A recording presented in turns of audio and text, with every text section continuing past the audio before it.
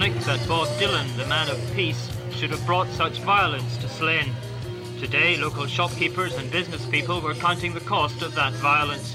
As the damage was being repaired, a few remaining fans were still making their way home. The local Garda station and other buildings still bear the scars of Saturday night's disturbances. So how did Henry Montcharles feel now that it was all over? I suppose there is a sense of relief. There is also the sense that what was effectively a very successful concert has had this dark shadow cast over it because of what happened in the village of Slane.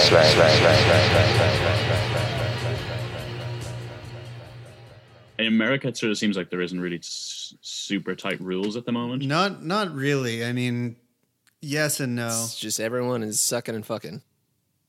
Not quite. Yeah. Well, there's rules against that, actually. But rules were meant to be broken. Yeah.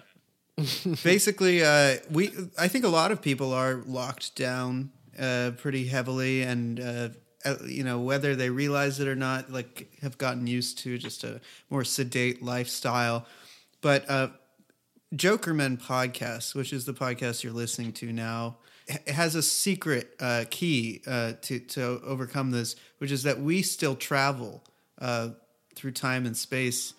Yes. And tonight we're traveling to jolly old Slane. To the Emerald Isle. The Emerald Isle. And we're not restricted by any kind of lockdown rules. We are flying free to a Slane of the mind. To that enchanted castle. I'm Evan.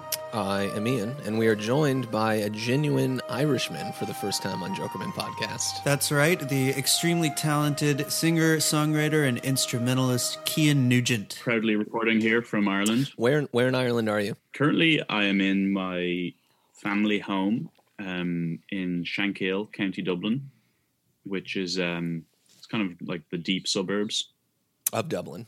Of Dublin, yeah. Sure. I moved back here kind of about the beginning of the lockdown last year. Right. And it's been pretty nice to get to beside the sea here, get to stretch the legs.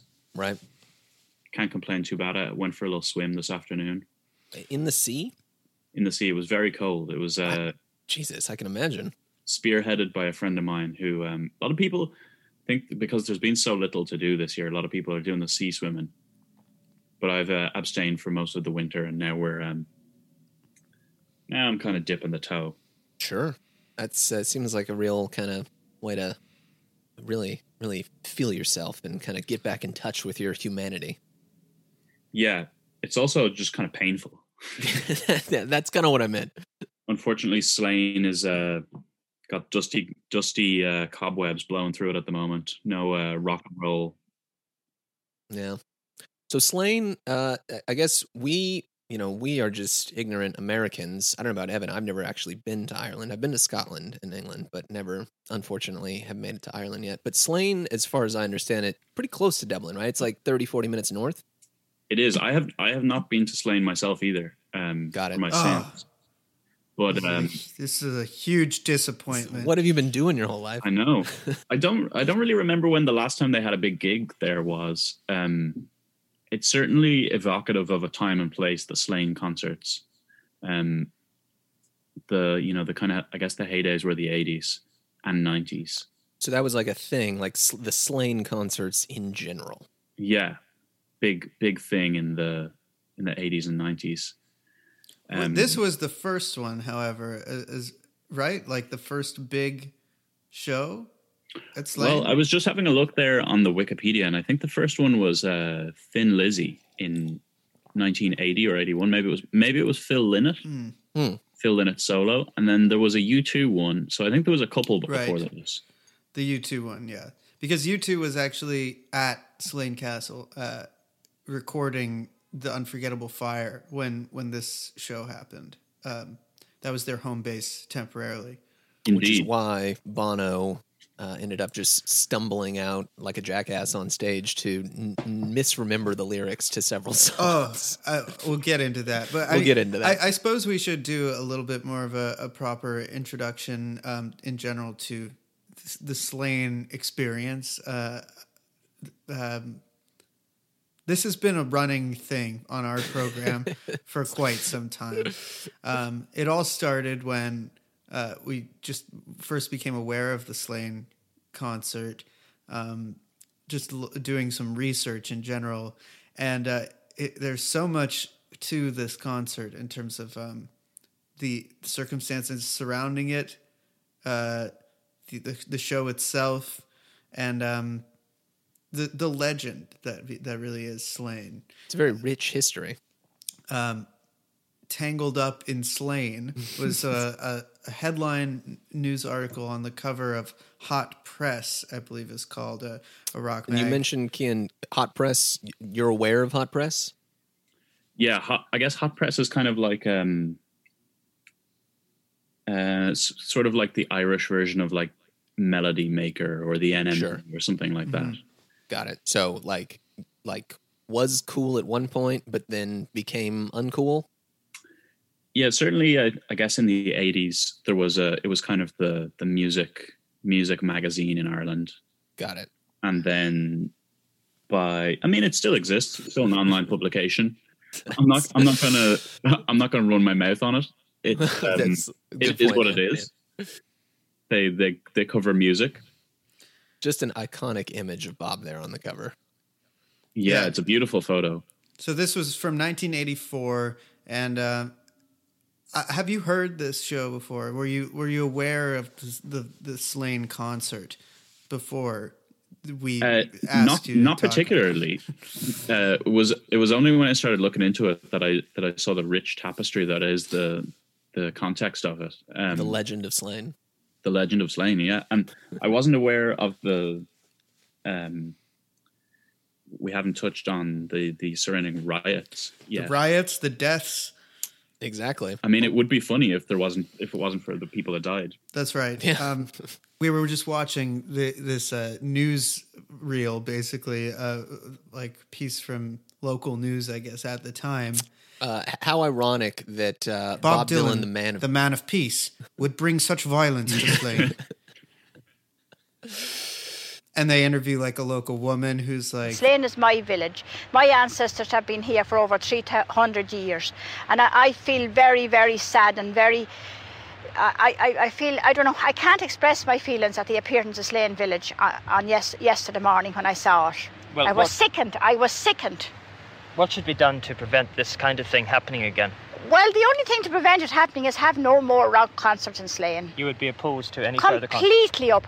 Completely opposed to it. Adamant that there should never be rock and roll in Slane. You can imagine it being like a setup to like a Footloose type movie where like the town becomes very conservative and closes itself off.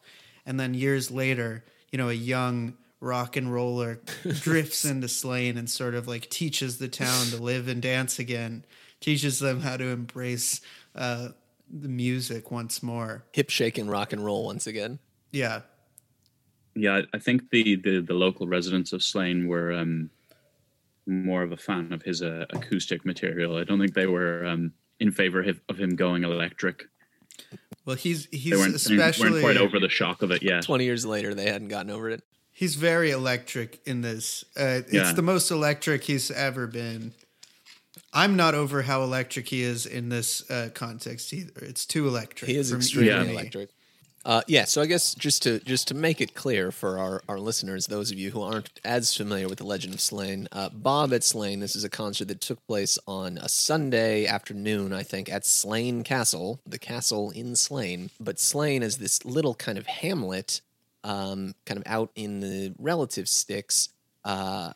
People had to come into Slane in advance to get prepared for this concert. There were also tons and tons of people there. I think like 40,000 people showed up or something like that.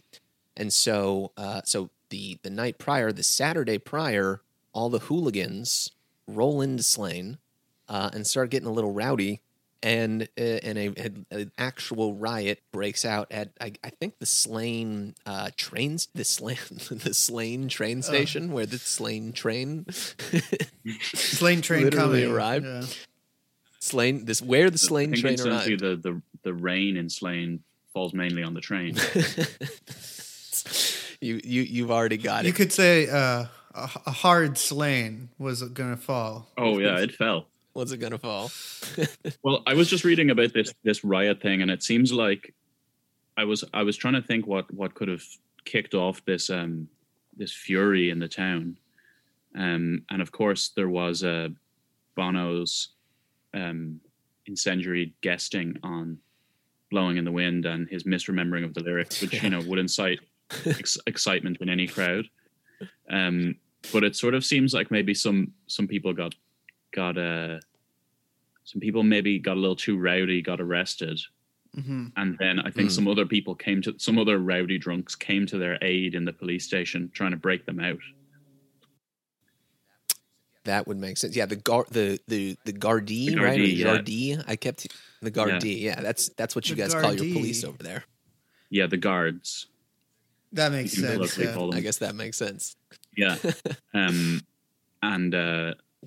Yeah, it seems like allegedly there was only 12 police on duty, which is very ambitious. For 40,000 40,000 person These police. aren't any police. These are the Gardaí. So it's These are the Gardaí, the most elite fighting members of Ireland's law-keeping force. the Green Berets. It's the Emerald Berets. Right. Bearing in mind also that the entire population of Ireland is 4 million, so 40,000 is a lot of us. Wait, that's it? 4 million that's the full amount of Irish people. Yeah. Jesus. So Wow. what's that? 40,000 is that 1% of the population? I think so, right? Yeah, because 400,000 would be 10% of 4 million. Jeez, So, yeah, 1% of all of Ireland was at Slane. 1% of the Irish were there. Wow, Yeah. that's All the more a- reason why this is a huge event. It's a historic moment in time. You might be wondering, like, why is this podcast, Jokerman podcast, so interested in Slane and this show? Like, surely it's just a show like any other, but it's not true. This is a major historical Irish event, and to some, it was life or death. Two men sadly lost their lives. There was chaos in the streets, and yet redemption through the earth-shaking power of live music. Shall we get into the track listing of the Great Slane show? Sure, Slane train coming on in. All right, well, I guess track one on the Great Slane performance, a classic we all know and love, Highway 61. A classic, yeah. Now's the part where we listen to the entire track back in total silence. You can feel the excitement in the air as you listen to the recordings that exist of this show. Also worth bearing in mind that this is a sunny August day in a nation that gets above I can't remember American temperatures, but as soon as we get above 10 degrees, people start sunbathing here, which is like, I don't know, that's like 65 or something. So, a sunny day in a field drinking beers, it's going to get rowdy. Gonna get a little rowdy. We have our cliche of being the drunken nation for, I'm afraid to say, good reason. And here we were like puzzling over I don't know what could have started the riots. It's really anyone's guess. Yeah. Yeah. I mean, it's like a legend, an Irish myth or something. These valiant warriors that were fed full of stout and took to the streets to make their voices known against the elites. And that's what St. Patrick's Day celebrates, from what I understand. Cian, is St. Patrick's Day something that actually happens over there, or is that a totally American thing? Oh no, people celebrate the legacy of St. Patrick here. Indeed, just the other day. I mean, things have been so quiet recently. I was thinking, how are we going to handle a St. Patrick's Day a year of pent up energy of what's going to happen. And I was kind of expecting all out Armageddon on the streets. And I've been cycling around on my bike around here, and I was kind of expecting at least a sniff of some excitement out there. And it just didn't seem to get going. People were very well behaved. Wow. People have just gotten very That's well a behaved. shame. I mean, I commend them for it, but at the same time, I kind of want to see a little bit of chaos. Let's see exactly where's the slain spirit. It has left us. Yeah. But yeah, typically in Ireland, St. Patrick's Day is that's your day to go and drink 15 cans of Guinness on the side of the road and Okay, hell yeah. fall asleep on the street.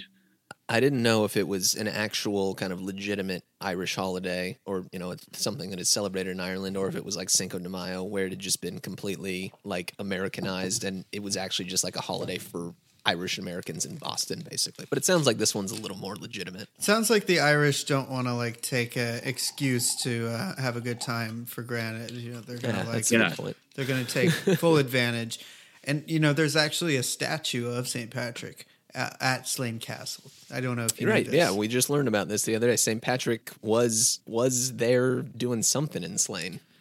Okay. I don't like this version of Highway 61 very much. I think. Why don't you like this version? I don't know. It's going to be something that I mention more and more as we go through these, but what I gave the real live album, the live album, I gave it 0 out of 3 stars. And an infamous 3-star rating of yours. it's not that different than the type of show that you hear at Slane, but that is to say, it's like the height of the a certain type of rock and roll vision that Dylan Right. has. It's very, I don't know. It's just full on cornball mode. Yeah, I mean it is. Yeah, so it's appropriate to note here that the Slane show, right, took place in the summer of 1984 when Bob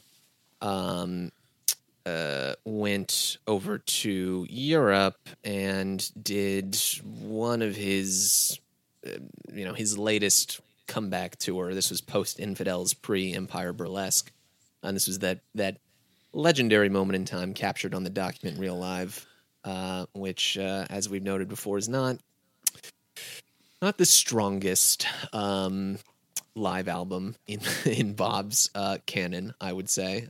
Some might even say the weakest.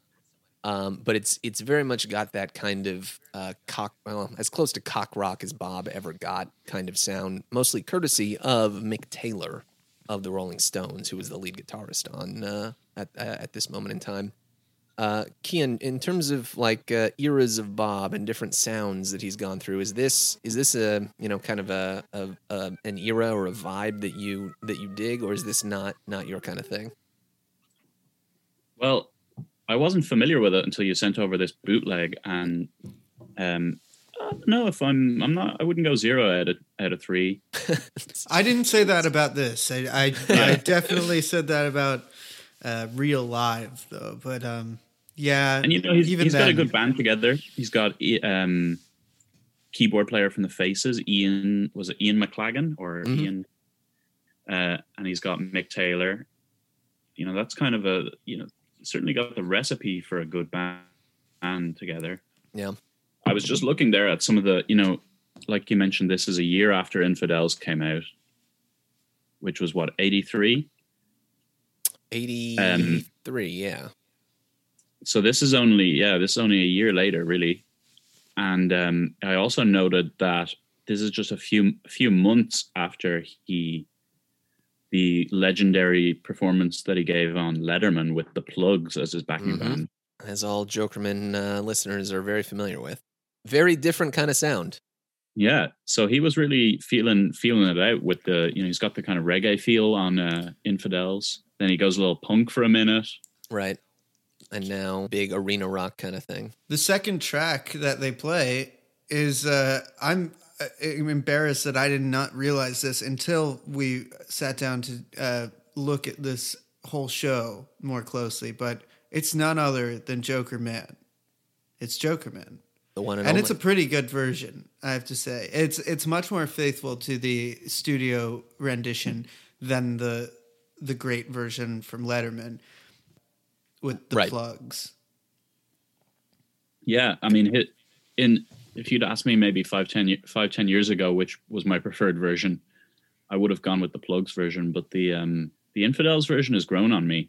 Oh, Maybe really? I've matured a little bit over the past few years, like a fine whiskey, Yes.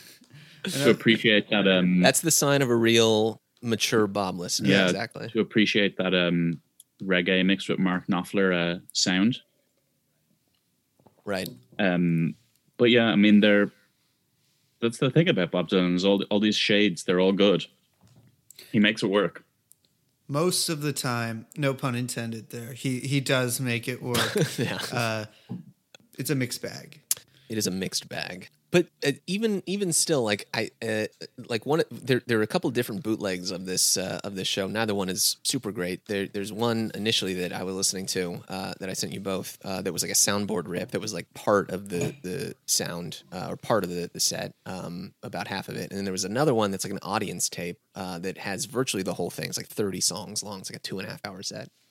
And it's kind of fun to hear the audience tape and the people that are there like at the time, because there's so much even this weird set with this weird band, this weird kind of sound, there's so much like energy and good vibes, and people are just like so psyched to be there listening to Bob. This was like his first show in Ireland, I think, in 2 decades at this moment in time. So like there was a lot of pent up energy for Bob at this moment in time. There in Jolly Old Slane. Yeah, I mean, he's I kind of feel like this band and this sound is sort of him trying to fill these big rooms that he's playing in. Right, exactly. It's kind of, I guess there's this weird thing that happened in the 80s where rock concerts got bigger and bigger and bigger. And the music kind of has to modify itself for these different spaces. Right. A friend of mine has an interesting theory about record production as well from this period, because now, to give full disclosure, I've always been a kind of an 80s sucks sort of a person. You know, I'm kind of with you on that. Really? Just on the whole. Really, Ian? You're like the biggest offender of Tight Connection in my heart. You're going to say the 80s suck? Yeah, well, just it's you know, let's just let it sit there for a moment. Okay. You know, you've got I guess it's record production development kind of got to a point where I feel like the interplay of the audience size and venue size, people started playing in these big stadiums, and the music is sounding different in these places, and it sounds like they're playing in huge arenas.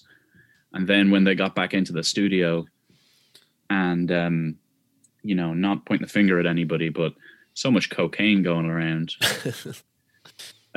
people start wanting to kind of, I guess maybe there was so much money, so much influence, and producers that are kind of trying to flatter the egos of the musicians, and they're kind of giving them these like big, they're sort of giving them back here, it sounds like you're playing in a stadium sound. Right. And so it's sort of, I think people's egos got involved in the production of the music, and people were sort of like, yeah, it sounds like we're playing in a huge arena. Yeah. Or the sounds themselves, just like the gated drums, they're more aggressive, they're more intense, they're like bowl you over and just be like, wow, this sounds fucking amazing, man. This is so great. And then years pass and everybody sort of looks back and is like, well, why do these drums sound like that? Yeah, everybody got, the heat of the moment. You had to be there. I think this is the same thing in different language, but that we were talking about with Matt Farley on the episode with him, like sound that goes in versus sound that comes in versus sound that goes out. In the 80s, there was a lot of coming in kind of sound instead of going out, projecting out into like tightening up, warm, everything world. getting Exactly. really tight or like really sharp and punchy. and not really being like this big expansive thing. So the weird thing about Slain, I guess, from a audio standpoint, is it does have this like very aggressive sound, but it also at the same time it feels like an outdoor show. It just has this kind of strange mix when you're listening to the bootleg of like a natural sort of spirited crowd in the open air and this music that's just kind of pummeling. Yeah, it's not very precise kind of music. It's more hammer, less scalpel kind of thing. Yeah. Which works in some contexts, but not all. I mean, if you were really drunk at this show, like I'm sure you were having a pretty good time for a lot of it. That's what I was just gonna say. If I were in the Slain audience, even with this fucking like kind of band setup, and Bob was up there singing Joker Man, and just Slain Castle is there in the background, and it's this beautiful August day, like Keane was saying, like there's no way I would not just be completely hyped up and like loving it. Maybe especially like with those conditions, like this could maybe this is a great show when you just sort of tune your expectations, kind of get yourself do a guided meditation. You're in Slain. There's a leprechaun and 4-leaf clovers, and you have pot of gold. Yeah, you're wearing head to toe Guinness merchandise. That Slain train is just rolling down the track. Just rolling on in. And I'm listening to Just Like a Woman, the 4th track here right now, after All Along the Watchtower, and it's pretty great. Yeah. There are some good versions of some of these songs. We probably don't need to it's a 2.5 hour set. We probably don't need to spend too much time talking about each and every song. But these first couple tracks, Highway 61, Joker Man, All Along the Watchtower, Just Like a Woman, Maggie's That's Farm. a great like, 5. That's an unimpeachable 5-song run. That's a really good first 5. Kian, what do you think about like just standouts for you? Like what pops out to you on this track list as something that gets you excited? Well, I'm a Just Like a Woman fan. I know it's a kind of a divisive song for some people. Is it? Yeah. I feel like some of the lyrics are a little divisive. Yeah, right. Because some people feel it should be just like a man. Yeah. Well, or just like a person, maybe. Just like a person, yeah. But it, yeah, I think it's a good song. That is a hot take, Kian. Yeah, it's controversial, I know. I like that line, when we meet again, introduce as friends, please don't let on that you knew me when. I was hungry and it was your world. Yeah. That's a good line. Yeah. But yeah, I mean, thinking about the kind of sound that Bob has in this, I feel like this is sort of Bob trying to do he's trying to give the crowd what they want. Right. He's trying to give a sort of a greatest hits with a powerful band, a muscular band. Mm-hmm. Right. Yeah, kind of a contemporary sounding band. I guess the thing about, I was a friend of mine and I we've developed this thing where we kind of like to guess people's star signs.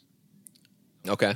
It's been a tough year, so there's not been a lot to do, but it's sort of fun to guess, like famous people who you maybe have some sort of a personal relationship with, but you don't know personally.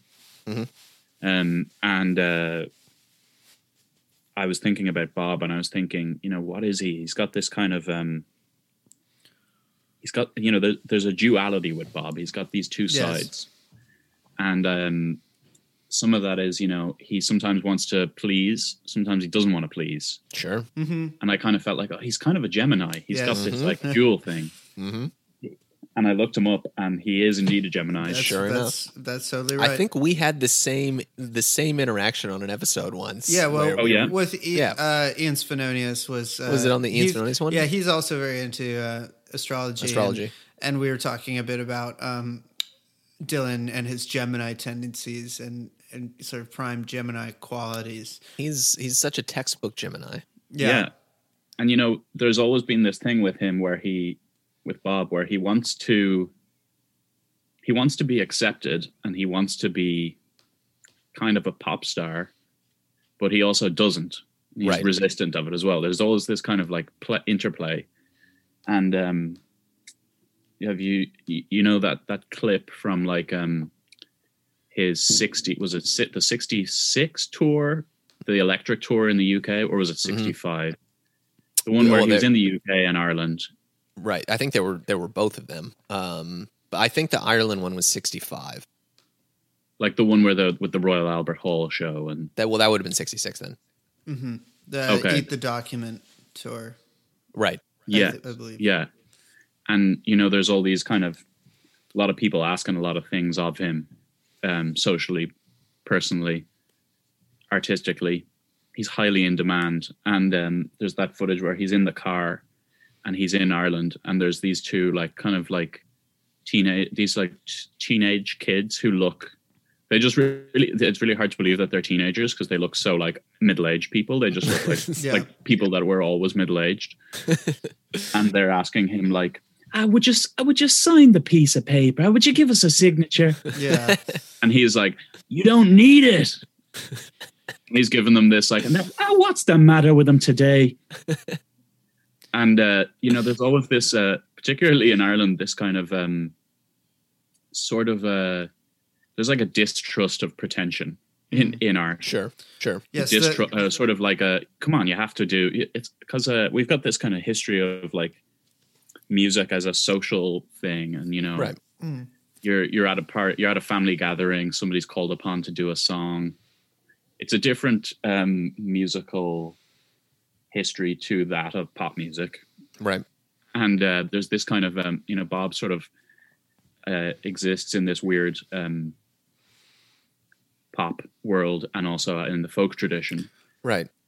and there's this kind of they're just like, well, why is he being weird? Why won't he just give us an autograph? We want like what's so strange about him that he can't just do this for us? Because he's very just don't be an sensitive. asshole. He's sensitive to the vibes that he doesn't want to be just made to do something like that. Like, there's even a video of him in the 80s, right around this time, or not too far from it, when I believe it's during the filming of Hearts of Fire, the great film that he is in. Yeah.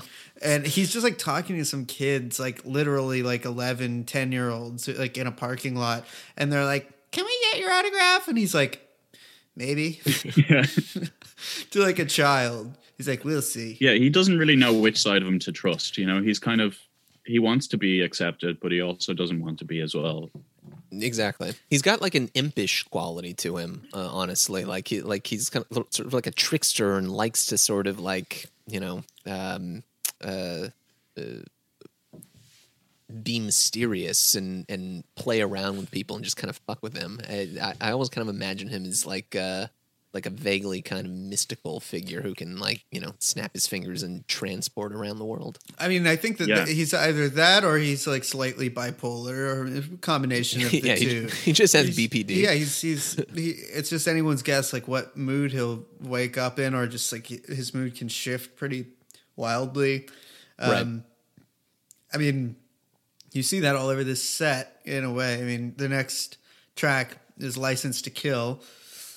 It's like a totally like moral grandstanding type song, but it's delivered here not like that. It's just kind of like any other rock jam.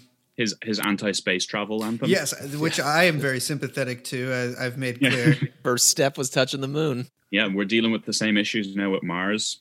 Yeah, that's what I'm saying. Space. I brought up the same thing when we talked about the album, the Infidels album. Yeah, we should never go to Mars. Yeah, I mean, it's we're still dealing with man's desire to colonize nature, and we have to see ourselves as being a part of it rather than something that we can dominate.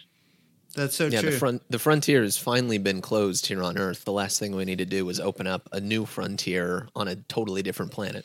Yeah, we maybe need to like deal a little more responsibly with the planet that we have. Yeah.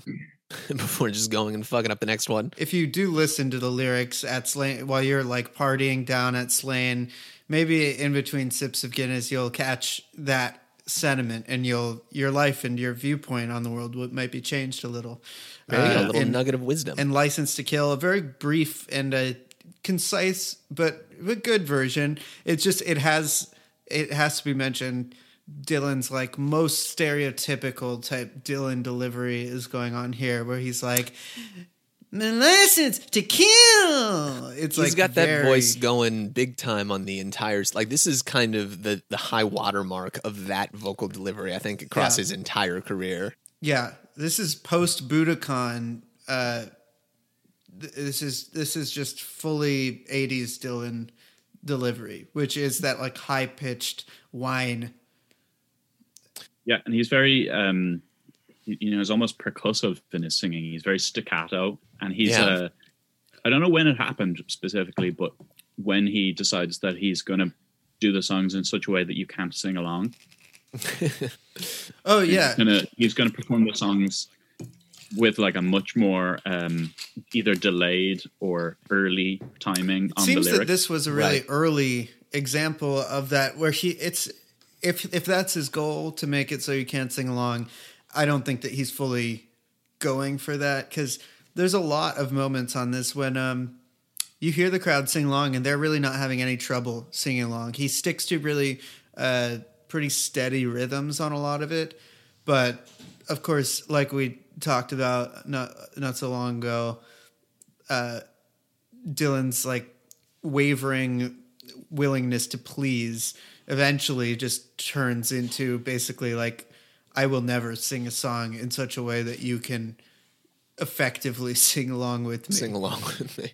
Yeah, and I think that this is something that really challenges the Irish audience as well, because they have this real desire to sing along. A desire to like, I've heard so many, times that I've spoken to people's parents or something that have gone to see Bob Dylan with like a kind of a cursory knowledge of his music, right? And being like, well, I wanted to go to a good concert and get to see, and then what the hell was that? He's a bastard, this guy. Like, why is he doing it like this? And you really have to kind of give him a little, you have to give him a lot of leeway sometimes with his live performances. Yep. That was one of the most striking things for me. I've only seen him once. But when I did see him, just seeing the people in the audience, it's me and my girlfriend, and it's mostly just like, 65-year-old people from Westchester, basically, driving into the city to see him.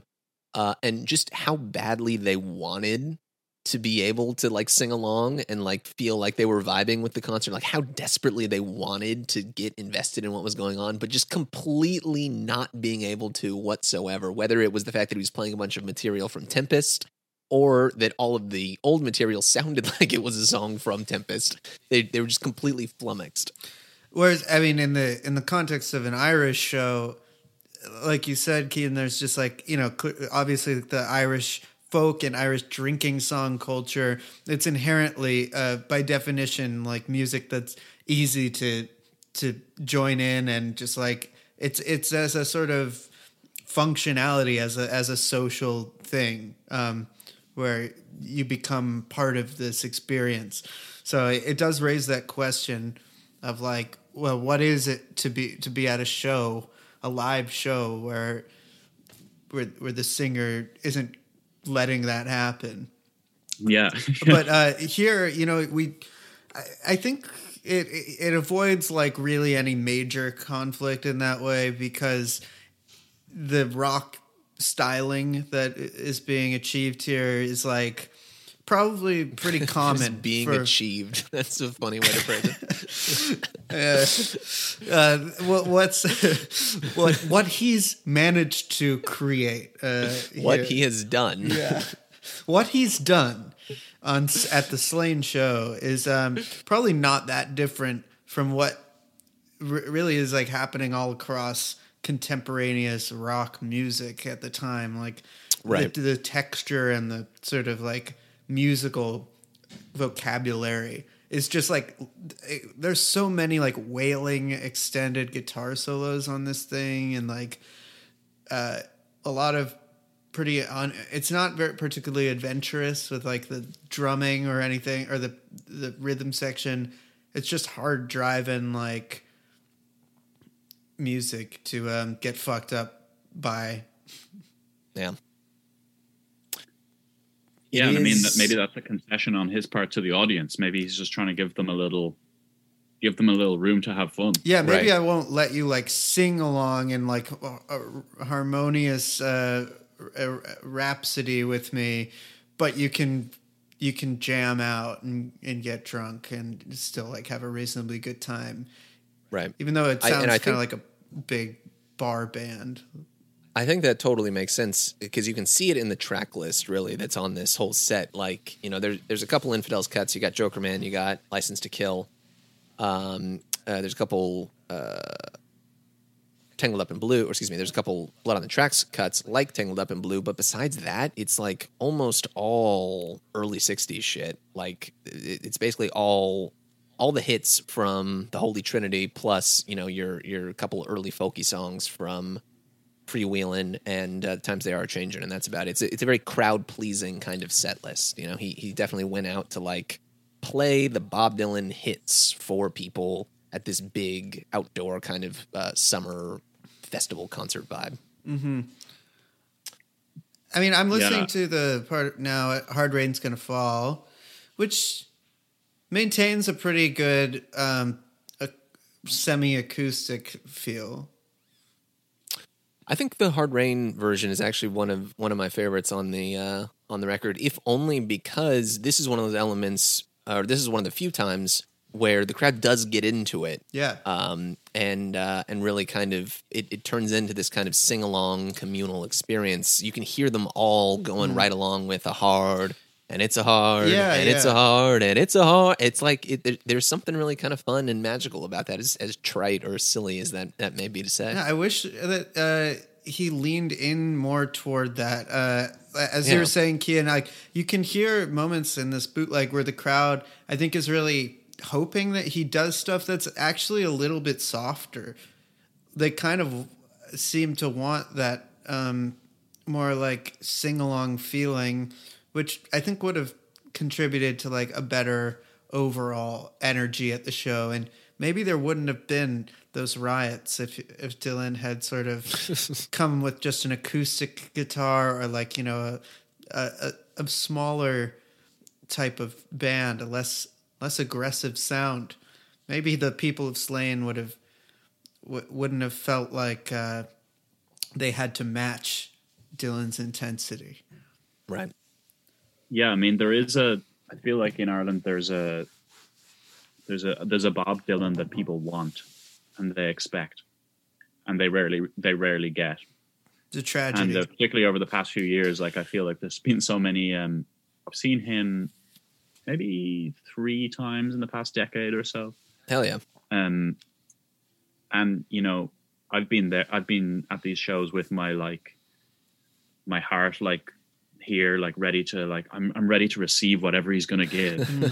And you can tell that the rest of the audience is just like, come on, like we want Bob Dylan to play acoustic guitar, we want some harmonica, we want to hear Blowing in the Wind. Right. Yeah, we paid for a product, we expect the product to be delivered to us. Yeah, and I mean that's just setting yourself up for disappointment with Bob. You really have to just go with an open mind, thinking, what am I going to get? I don't know. I'll take it, whatever it is. And you know, I saw him last year. He did a show here with Neil Young as well, which was awesome. Wow. It was a pretty epic day out. Neil Young. I don't know if you guys have seen Neil Young Not in recent person. years. He's still great live. He really, I've seen him numerous times, and he always brings a great energy. He always seems to be having the time of his life. He seems to just really enjoy. He's kind of just this guy who he like did lifer. the right thing with himself. You know, Yeah. he became a musician. He's good at it. He enjoys it. The band always have fun. The crowd has fun, and he's, you know, and particularly for a man of his age, great energy. And you know, he did the hits. It was a powerful rock show. Right. And then Bob came out, and you know, they were doing this kind of that sort of like a 50s kind of vaguely jazzy, very restrained kind of show. This is standards kind of sound. Yeah, and drastic reinterpretations of his songs. Do you remember what year this was? This was 2019, summer of 2019. Oh, okay, wow, yeah. So before Rough and Rowdy Ways had come out, there were some really great performances in 2019 that I've just seen some recordings of. Yeah, I mean, it was great, but it was it was a you have to go into him show. It wasn't a he's coming out to you show. Mm-hmm. Right. He doesn't play guitar anymore. He only plays piano. Just stands there at the piano. Yeah, but a great band. You know, he's got that band's been playing with him for a while now. Right. And same band, I think, that's on Rough and Rowdy Ways mostly. It was a great show. It was real. But the crowd, the crowd wanted to sing along, and they were trying, and it just wasn't happening. Because he's doing, he's doing "Blowing in the Wind" like in 3/4, or he's doing whatever he's doing in such a way that you don't recognize it until you hear the lyric. Right. And I was thinking about this, and I was like, is he fucking with us, or maybe he just needs to do it in a different way to keep it interesting for himself? I think that that's probably the case, is that he personally feels like he can't do it unless he's doing something that feels new with it. Yeah, he's trying to keep it fresh. He's trying to keep himself engaged. Yep. And, that's because he has continued to be an artist. He hasn't become a greatest hits jukebox guy. He's like trying to keep himself engaged and keep himself in it. Maybe it's just the wine that I'm like putting quite a dent in at this point, but I'm listening to this as we go on, and I'm starting to feel a little bit more warmly toward toward everything about the Slane show. I just finished listening to Hard Slane, and it's really great. And then into Tangled Up in Blue. This is not an example of Dylan being obtuse and obstinate to the audience. It really actually feels like he's pretty intimate for such a big show, but he's trying to win them over energy-wise with some pretty elaborate lyric changes, though. Yeah, the lyric changes for Tangled Up in Blue are the same ones. Radio blast in the news. Radio blast in the news. Yeah, it doesn't really do a whole lot for me, to be honest. Like, I like when he changes the lyrics, but the lyric changes aren't like very good, I would say. But it's still an interesting version of the song, I think. And one of the greats. What do you want? Yeah, it was time to bust out of the cage. Right. That's okay.